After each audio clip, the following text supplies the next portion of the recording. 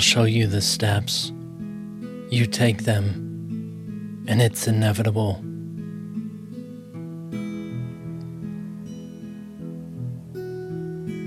These are the readings of the lessons of A Course in Miracles. Only part of a very intensive course in which guarantees transcendent experiences of alternate realities. More information at openandclear.com.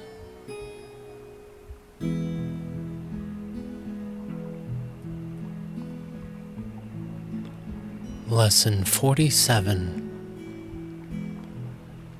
God is the strength in which I trust.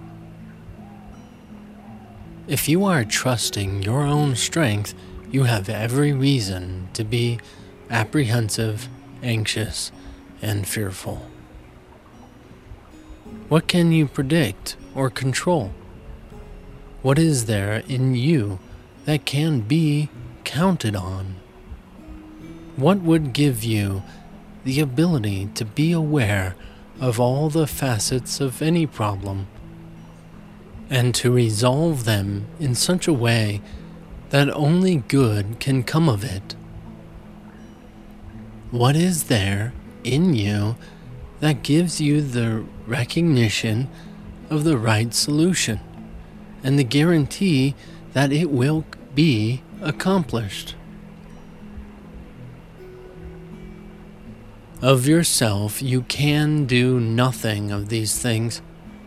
To believe that you can is to put your trust where trust is unwarranted, and to justify fear, anxiety, depression, anger, and sorrow. Who can put his faith in weakness and feel safe?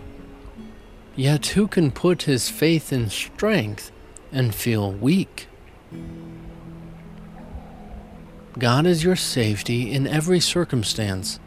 His voice speaks for him in all situations and in every aspect of all situations, telling you exactly what to do to call upon his strength and his protection. There is no exceptions because God has no exceptions. And the voice which speaks for him thinks as he does. Today we will try to reach past your own weakness to the source of real strength. 4 5-minute practice periods are necessary today, and no longer and more frequent ones are urged. Close your eyes and begin, as usual, by repeating today's idea. Then spend a minute or two in searching for situations in your life which you have invested with fear, dismissing each one by telling yourself, God is the strength in which I trust. Now try to slip past all concerns relating to your own sense of inadequacy. It is obvious that any situation that causes you concern is associated with feelings of inadequacy, since otherwise you would believe that you could deal with the situation successfully.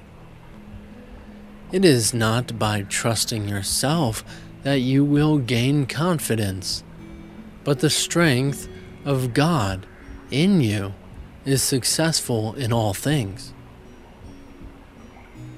The recognition of your own frailty is a necessary step in the correction of your errors, but it is hardly a sufficient one in giving you the confidence which you need and to which you are entitled.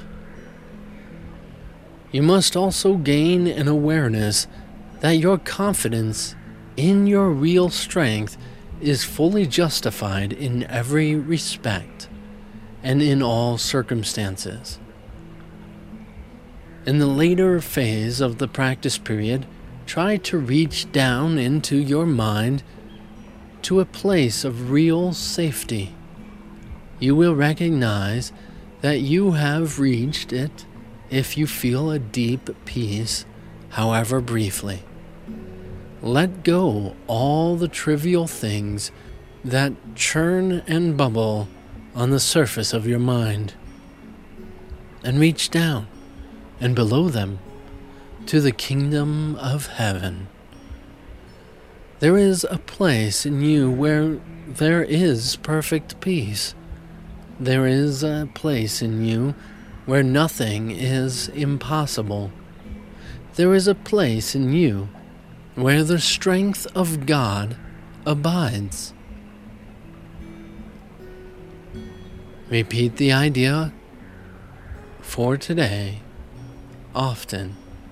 Use it as your answer to any disturbance.